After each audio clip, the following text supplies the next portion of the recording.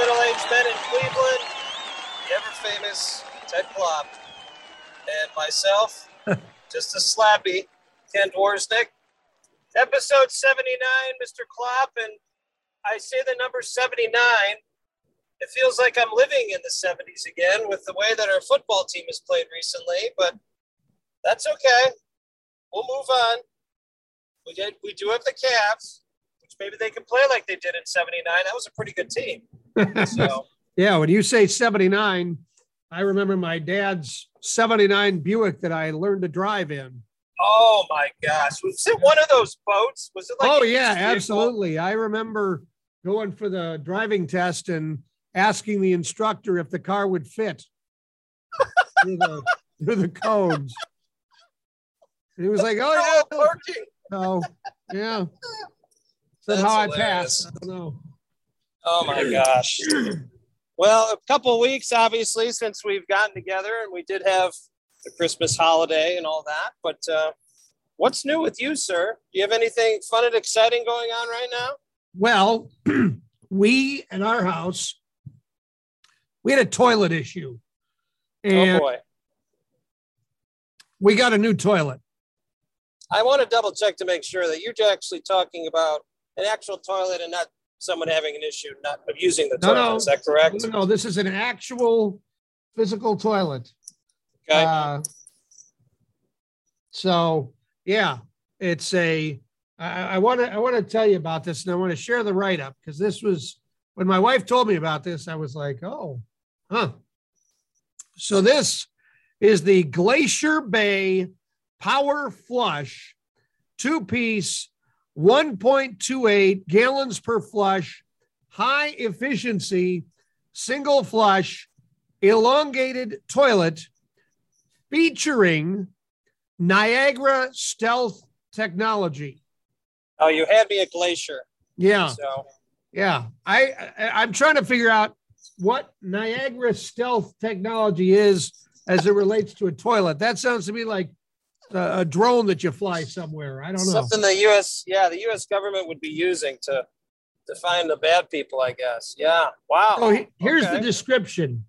This toilet features patented hydraulic technology known as Stealth. One flush thoroughly evacuates the bowl every time and eliminates double flushing. This toilet has a quiet, powerful, and proven flush, saving thousands of gallons with no change in consumer use or behavior. The flapper. I've been called that before. I don't even know her. The flapper, I should say the flapperless design means no costly flapper, chains, or levers to replace, and no leaks ever. We'll see about that. Also, this toilet virtually eliminates all refill noise as the valve is never exposed. That's the write-up.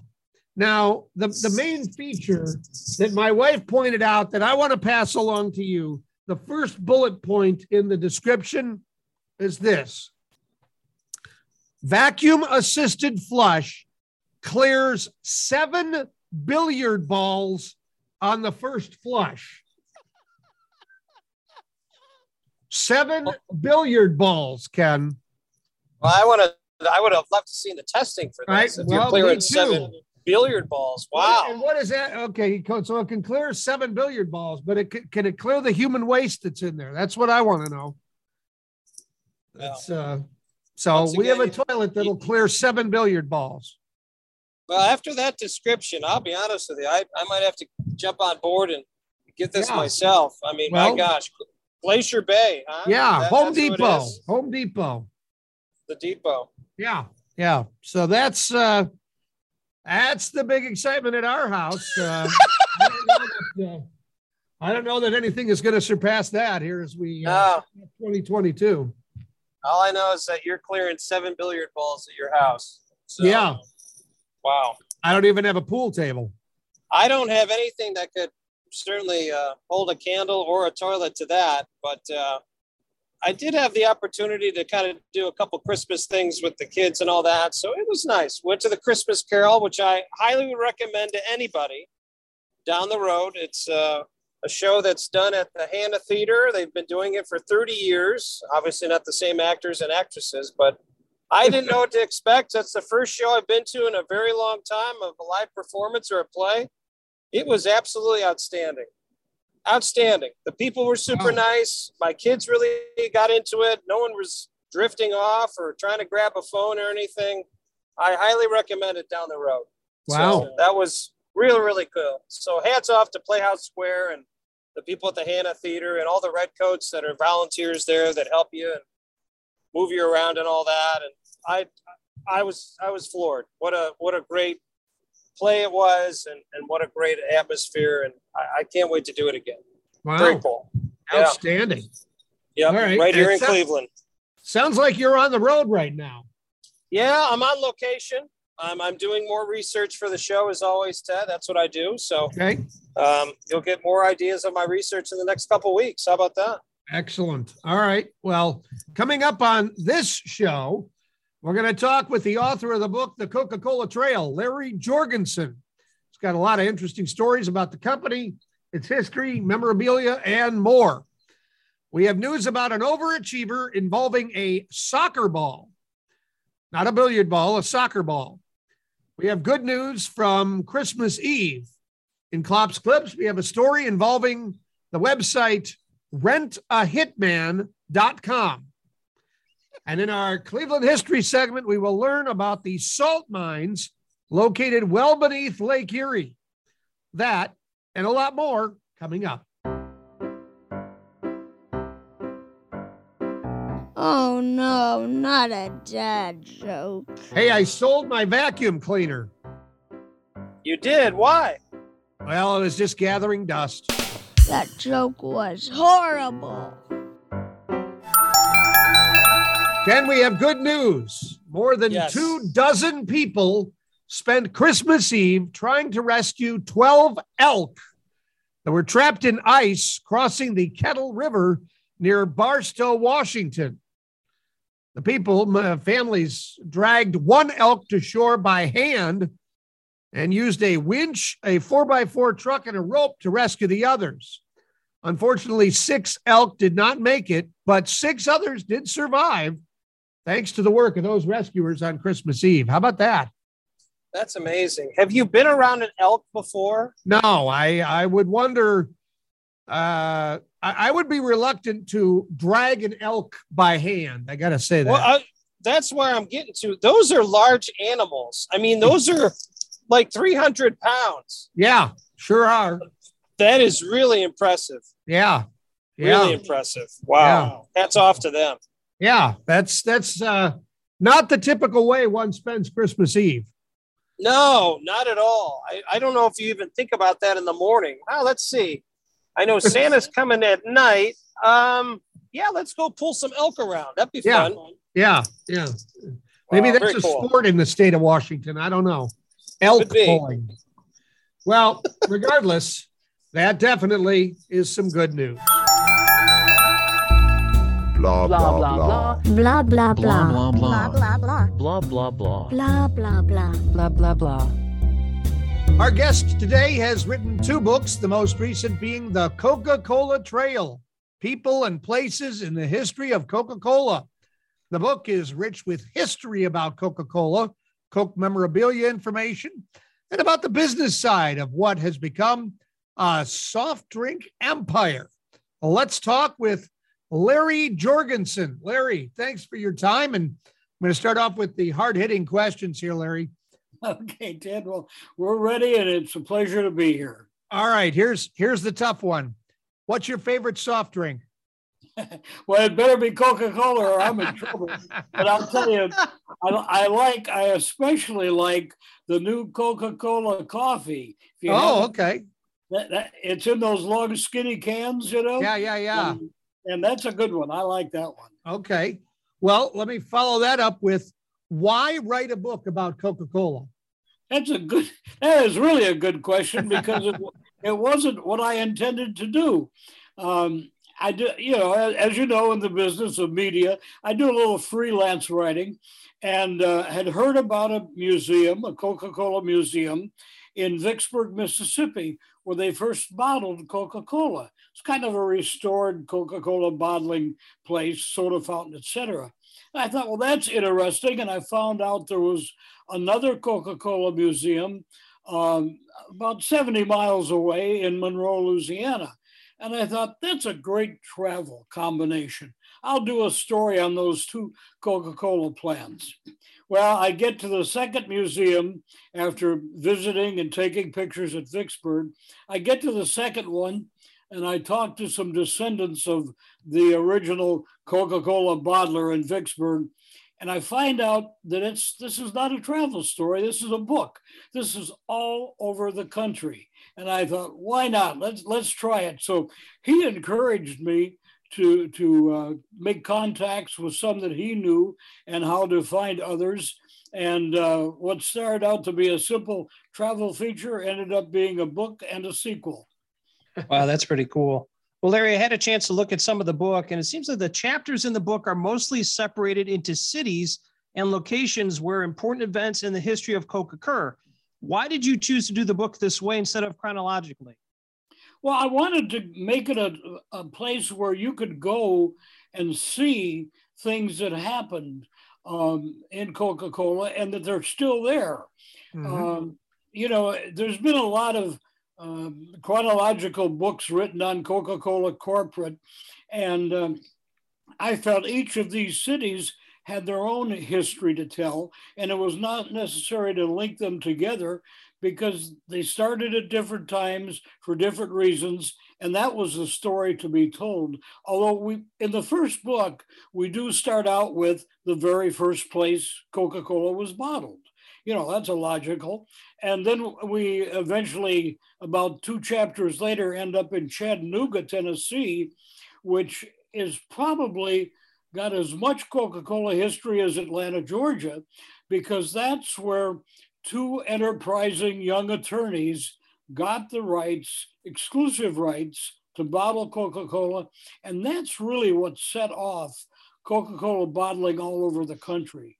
So we tried to approach it from that standpoint, each chapter having its own history and not trying to confuse one with the other. You know, Larry, when I was looking at the chapter list here, I immediately looked down the states, list here, and I didn't see any Ohio cities. So I'm wondering, is there any interesting history involving Coca-Cola in Ohio that maybe you couldn't fit in the book or anything like that? Or is there just not much, does Ohio not have much to do with the history of Coca-Cola?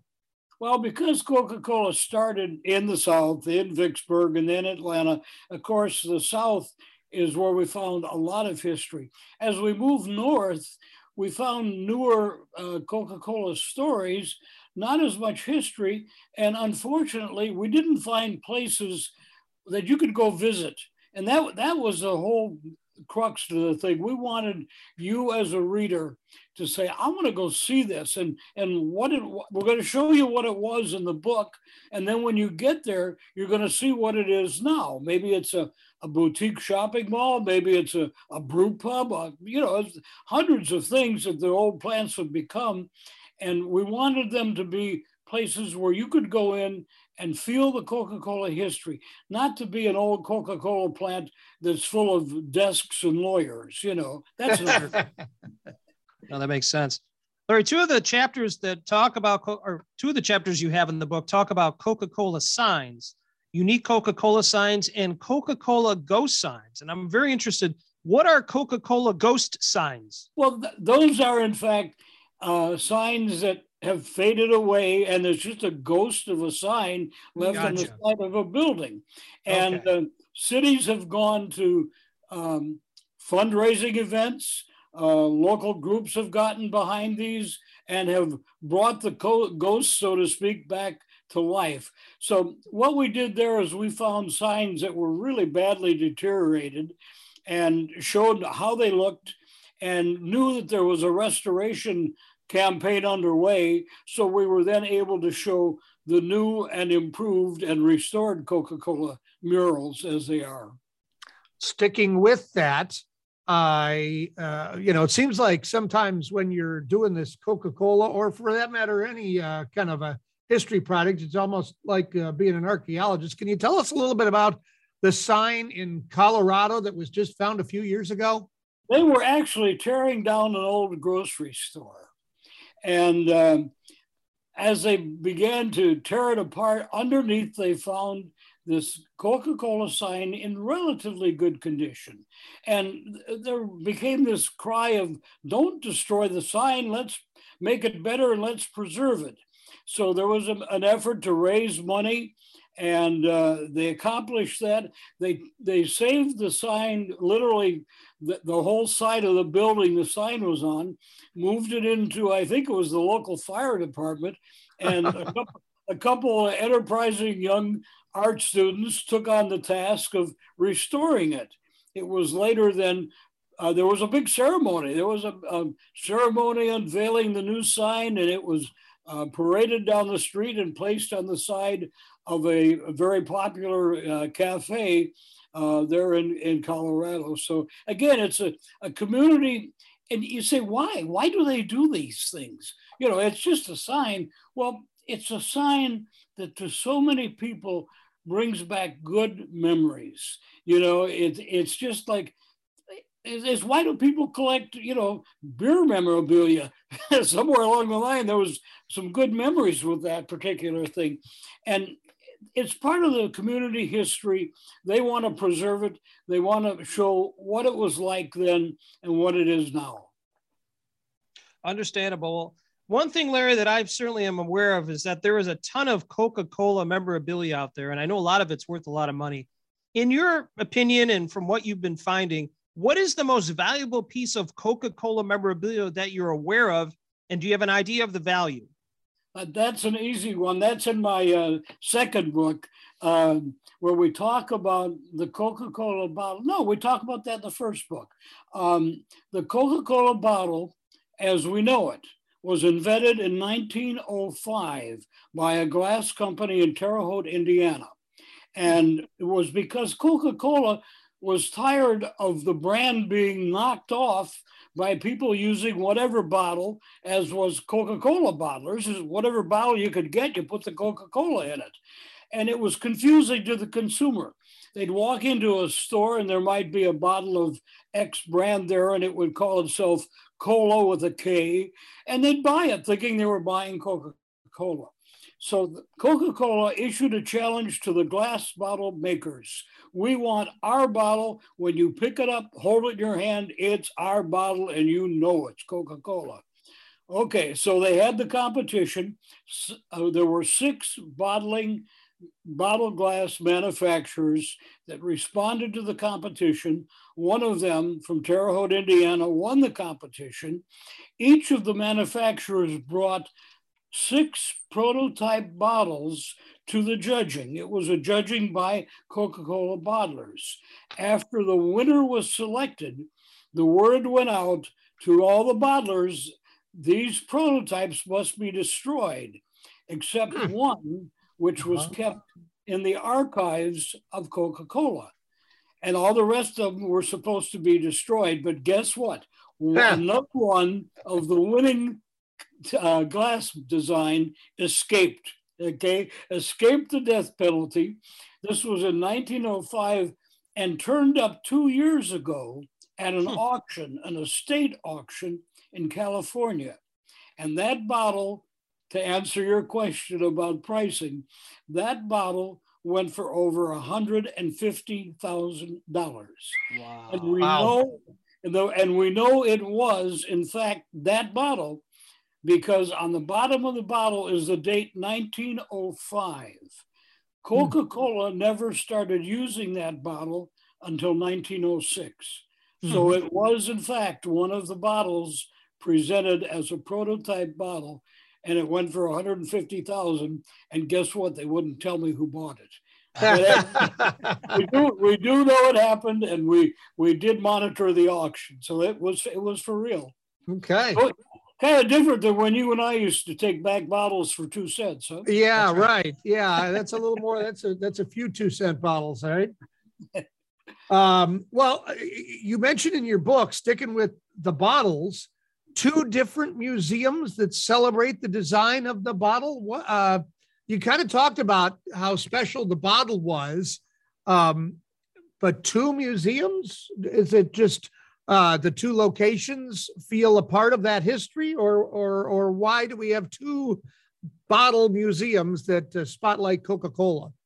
Well, it's actually not just the bottle that's being featured, but like in Vicksburg, of course, that's the first place it was bottled.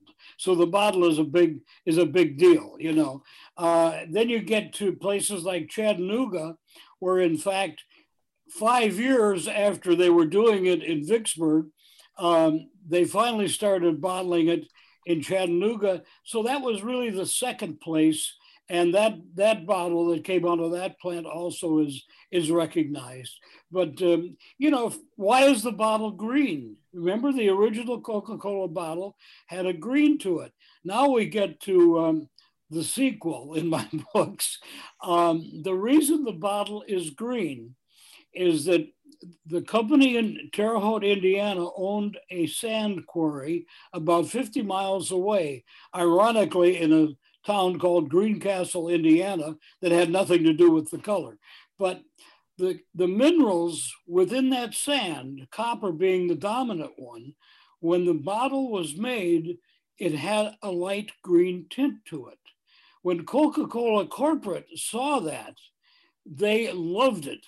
And they insisted later on that when other glass bottle manufacturers were licensed to make the bottle, that if they didn't have those minerals in their sand, they should add them, because the Coca-Cola bottle had to be light green. Wow, very interesting.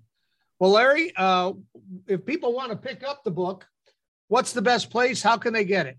The best place is on the website, which is simply the CocaColaTrail.com. And if you do it there and add a note, I'll even sign it to you. But you're going to find it in a lot of places, country stores. If you walk in and there's a Coca-Cola sign from way back when hanging on the wall for sale, chances are they may have the book as well. A lot of the tourist places. There's one up in Oklahoma called the Soda Pop Ranch. It's along Highway 66. He's got a big soda bottle out in front of it, and he sells a ton of the books. You'll find it in museums. If you go to the towns that we've talked about, there are bookstores there. If you go to Chattanooga, there's a couple historic places, you know, Sea Rock City and that type of thing. They have the book for sale. So it'll show up in your travels. It'll show up, and we hope you enjoy it. Absolutely. All right, Larry. Well, we appreciate the time. Again, the name of the book, The Coca-Cola Trail, and lots of great photos in this book, historical photos of places at the time that Coke was being produced, you know, back in the day, and just a lot of interesting history.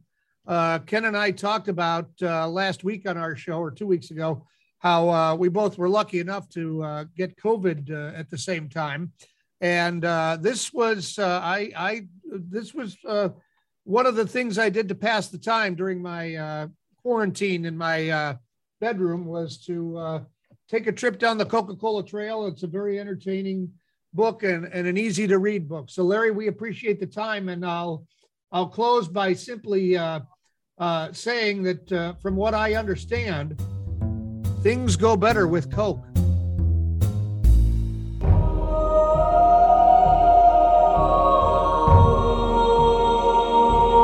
Ken, as you do your research for the show, I have an overachiever that you might want to look into.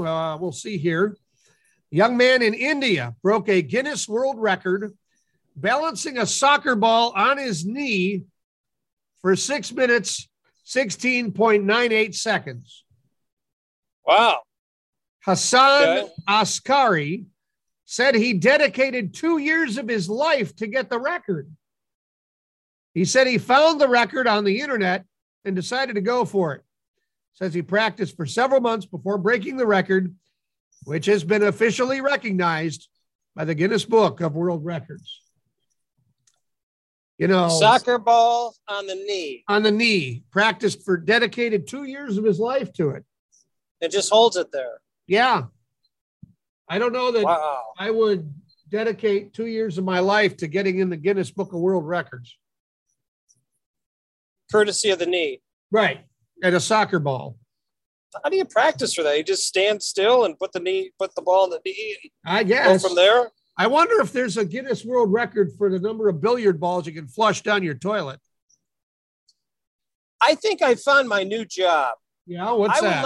I would like to be the gentleman or lady that is standing there watching him do this, so I can record it. Oh, 6 yeah. minutes of watching a man hold a ball on his knee. Yeah, That's a good job for me. There you go. Yeah. Take some no-dos. You'll be all set. Yeah, pretty much. All right. Well, he's in the record book, and therefore he is an overachiever.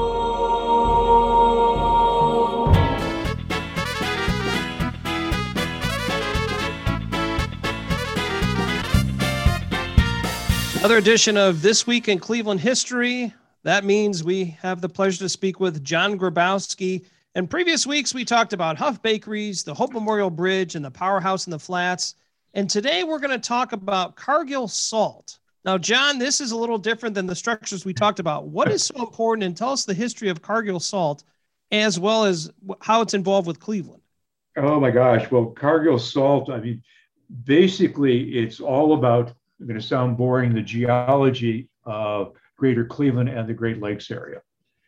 And it's all about the fact that human beings have always needed salt, as have animals. So let me go way back before I get you underground. When Moses Cleveland surveyors were laying out this area, one of the things they looked for were outcroppings of salt, because they knew they would need salt. So they found salt licks where Native Americans and animals had gone, and they marked those things on the map. And as the city grew, that need for salt was still around, and they got a lot of the salt by drilling wells. They brought up brine, and then they refined the salt out of the brine wells. But geologists knew there was a lot of salt around because they'd already drilled down. And I believe it's like 1952 or 1958, actually. This is when the salt mine starts as Cleveland International Salt. It becomes AkzoNobel. And it's basically, they go down 1,700 feet from Whiskey Island. And under that is an incredibly thick layer of salt. It's called the Silurian layer. And it's all the way around this part of the Great Lakes. So there's enough salt down there forever, if you want to think about it. And right now, the mine is just incredible. You can't go down there as a private citizen. It's basically controlled. It went from AkzoNobel to Cargill. And the salt there is not the stuff you get out of a salt shaker. It's the stuff we put on our roads in the winter. Uh-huh. So from the bottom of the lake to the rust on your car, you've got a full transition there, if you will. And but the remarkable thing about the mine is there are different levels. I think the galleries that they cut out, they do these by blasting. They're basically 45 feet wide, and then there are 105-foot circumference pillars that they leave to hold up the ceiling. And they just keep mining. And so far as I know, they're several miles out under the lake, and the mined area stretches basically from Edgewater Park to roughly Burke Lakefront Airport. Wow. So and we supply salt by truck, by train to the entire Midwest. It's one of, I think, 5 largest salt producers in the nation now. Wow. So the salt mines are 1,700 feet below ground. Right. So how deep is Lake Erie at its deepest point? I can't tell you. Right? It's one of the shallowest lakes. One of the shallowest. So they probably had to do. I'm guessing a geologist had to figure out how How close they could get to the bottom of the lake and still be safe to go underneath it? Is that? Yeah, well, there's a very thick layer of sandstone between salt deposits and the lake. So the salt is under the sandstone in the lake. So it goes back that far geologically. Wow. So, there have been minor leaks in the mine, but it's not the lake leaking, and it's just from the salt that they have. I'd love to go see that someday. Yeah.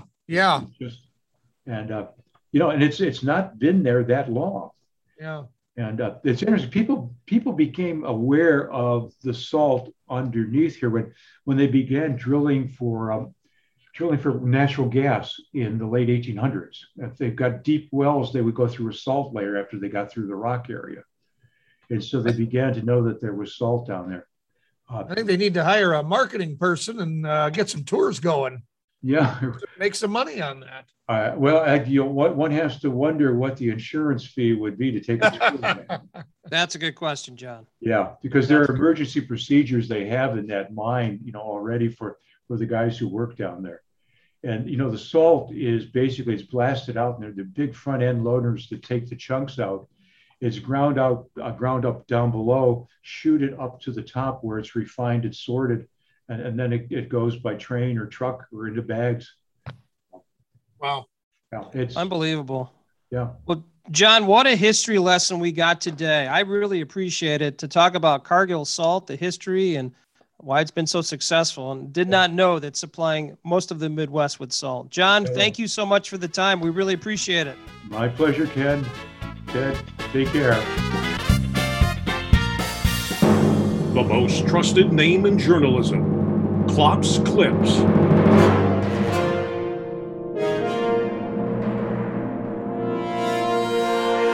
All right, Ken, time for news you might not have heard, but I'm here to give it to you.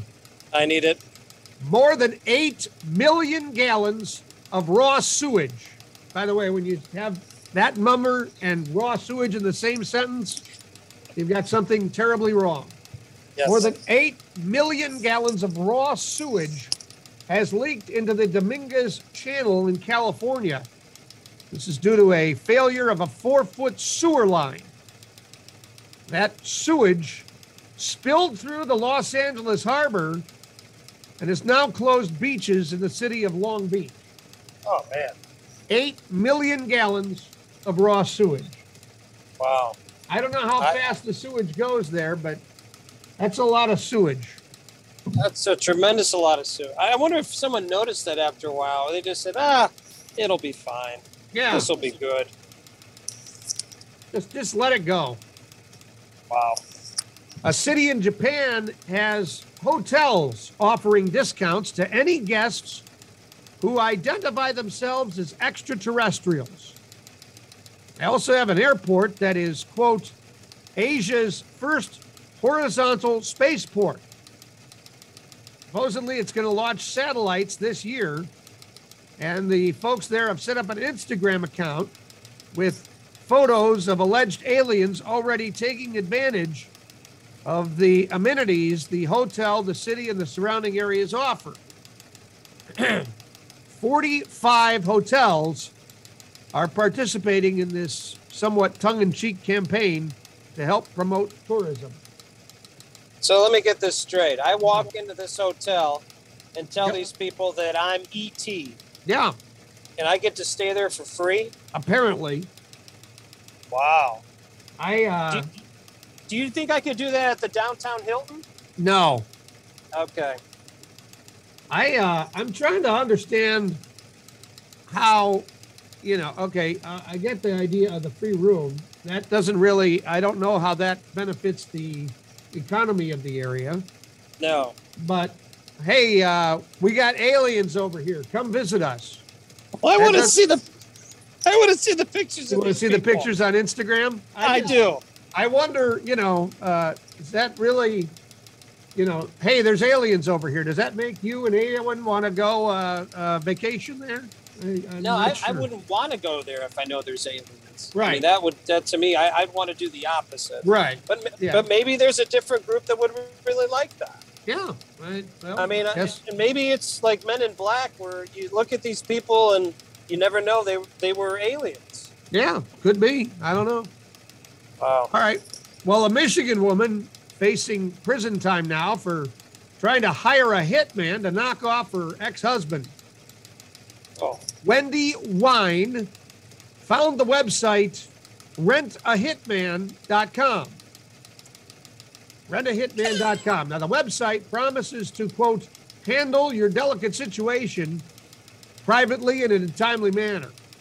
The site offers testimonials, claims to have almost 18,000 field operatives. Wendy sent a message through the site offering $5,000 for the hit job, noting, quote, this is kind of weird that your company is not on the deep or dark web. I prefer not to go to jail. Thanks for your time. Well, there's a reason the site is not on the deep or dark web. It's a phony site that acts as online bait. Oh, my. The site launched in 2005, and about 400 people have requested service so far. Some want to become hitmen. Some are trying to play a joke on a friend. And about 10% have been turned into cases where police are involved. There you go. Rentahitman.com. Next time, Wendy, who I think she should be starting to drink some wine, maybe she needs to go to the site killyourhusband.com. I think that'll probably work out better. Yeah, that might work. I don't know. Wow, that's crazy. Rentahitman.com, now immortalized as part of this week's collection of Klopp's Clips.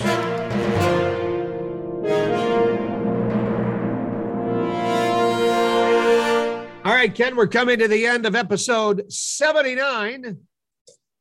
What an interview with Larry Jorgensen from the Coca-Cola Trail. Lots of interesting info. I knew Coca-Cola was big time, but it's got a deep and winding history, I guess, is one way to describe it. Really does. And Larry does a great job of certainly talking about all the different sites and all that. I have had a chance to read some of his book, and I after talking to him, I'm going to have to finish it because really, really good information about Coca-Cola. Very cool. Now, next time on the show, 2 weeks from now, Bob Ginsberg is going to join us. He is a gentleman who has found and researches evidence of an afterlife. He also talks about grief, talks about mediums and whether they are legit or not. He talks about near-death experiences, deathbed visions, reincarnation, and, well, just lots of interesting afterlife or near-death topics. So that'll be we're not around Halloween anymore, but this is a very interesting topic that we're going to explore with a guy who seems to have had some experience with it. Absolutely. And then, if I'm not mistaken, he's also involved with a Netflix show. So it's kind of legitimizes a lot of the things that, certainly he talks about and all that. So I look forward to talking to him. That should be a very interesting conversation. You and I don't have a lot of experience with that, but I'm always fascinated to hear those types of stories and things like that. That should be great.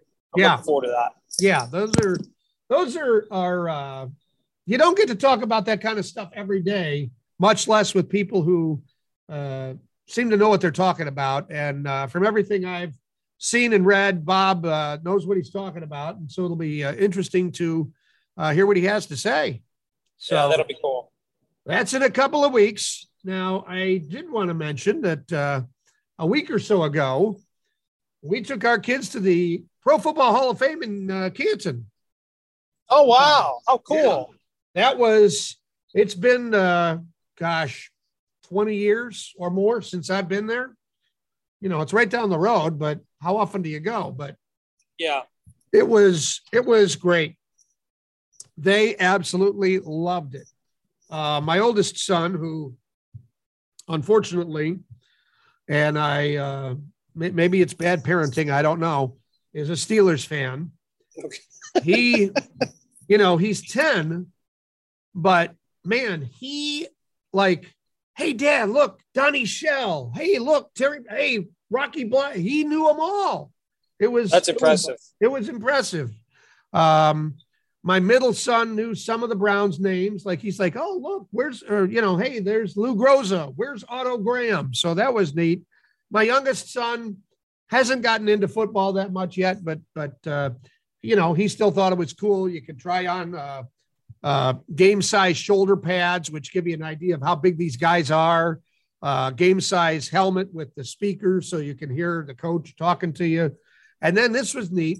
They have casts of some of the all-time great quarterbacks and running backs, their hands on the football. So you can put your hand in and see how big their hand is compared to yours. That's cool. The other thing they have casts of some, I think they're all linemen, maybe some running backs, their leg and thigh. So you get a chance to see how tall they are and how wide their leg is. My 10-year-old son could fit in, now this is like a half of a cast. So you could, try to squeeze in. My son, 10 years old, no problem squeezing into some of these guys' legs, the cast of their leg. It was amazing how big these guys are. That's like Earl Campbell was that guy. I bet you that was a cast of his leg, I think. Yeah, I've seen that before.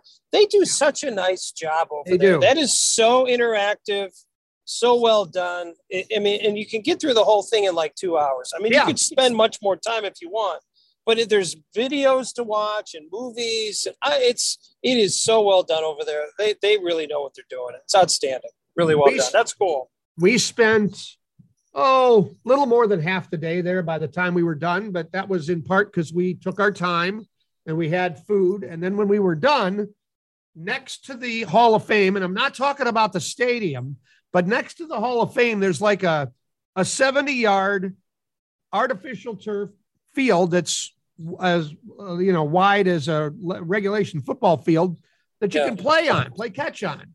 Oh, that's cool. And so we had a football with us. And my two oldest kids could not wait to play on a real football field.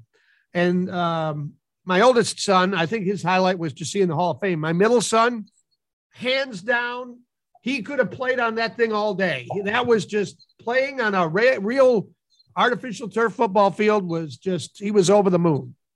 That's so cool. Wow. There's not that many opportunities. I mean, obviously a lot of schools have artificial fields and all that stuff, but that is just such a neat experience. They see it on TV, then they can kind of relive that themselves. And once again, the Hall of Fame is just taking up tons of different land over there and putting in tons of field. I mean, how many fields did you see over there now, Ted? It's been a while since I've been there.